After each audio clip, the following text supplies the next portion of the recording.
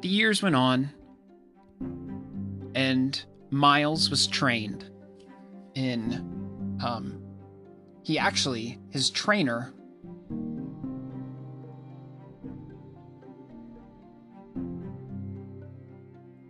Arminius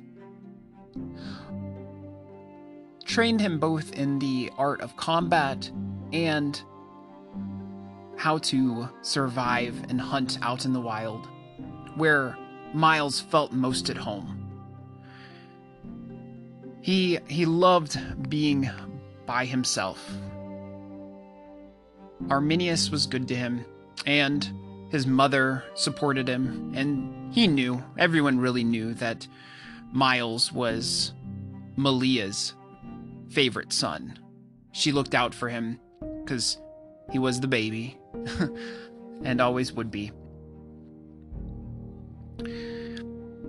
Arminius also trained him in how to be a man and helped him to keep on the straight and narrow as much as he could.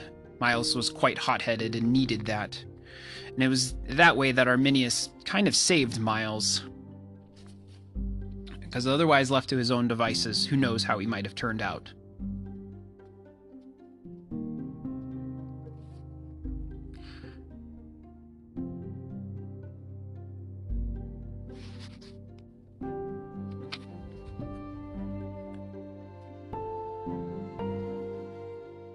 So, we now pick up our story with Miles at the ripe age of 17. His two older brothers, his oldest brother is married, and his other older brother will be married in no time soon. They're actually getting married kind of late. His father, being the nervous man that he is, wanted his sons to get married, but was very cautious about who, and so they took longer getting married. Miles's grandfather, Magnus Smithy V, has just recently died. There was a huge funeral for this war hero, and it felt like half of Neverwinter attended. Magnus Smithy VI, the father of this family, was now nervous. What would he do? And how would he keep his family together without his father's legacy? Would he be able to hold on his own?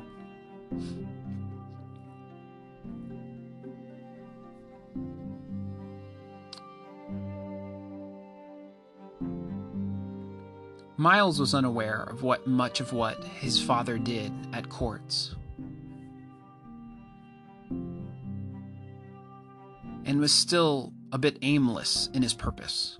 He knew that his older brothers would inherit the land and would probably allow him to have a part in it and continue to live there, but would it really be his? And was it ever really his? He didn't feel like he belonged. He didn't like the social circles, obviously.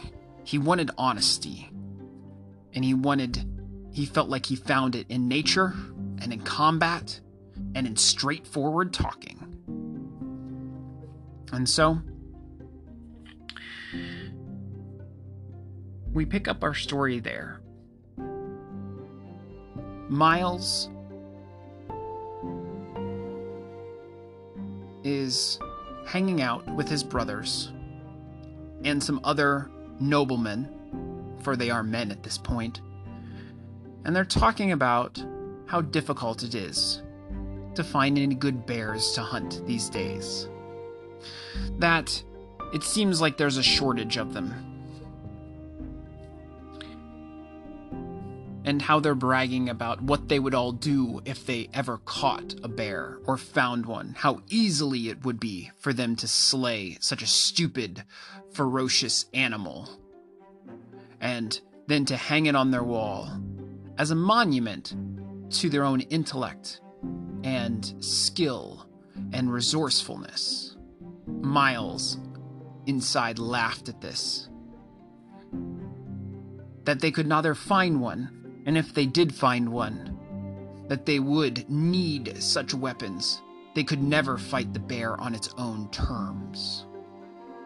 And with that, Miles got an idea in his mind. And he went to go find his best friend, who was another boy, who is a boy that they had grown up together with, who was the same age as Miles, but about half the build.